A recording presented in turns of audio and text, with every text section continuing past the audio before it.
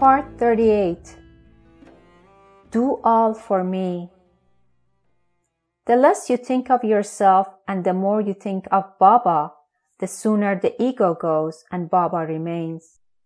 When your ego goes away entirely, I am one with you. So bit by bit, you have to go. Today your nose, tomorrow your ears, then your eyes, your hands, everything.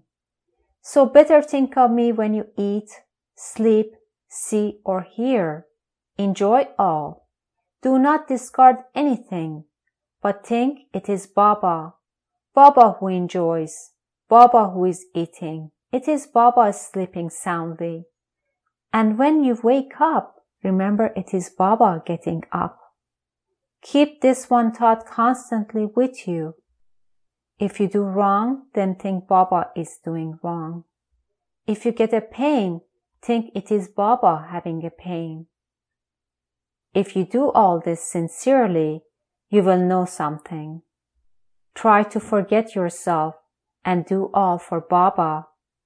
You should live a normal life and just love Baba and not be attached to your being.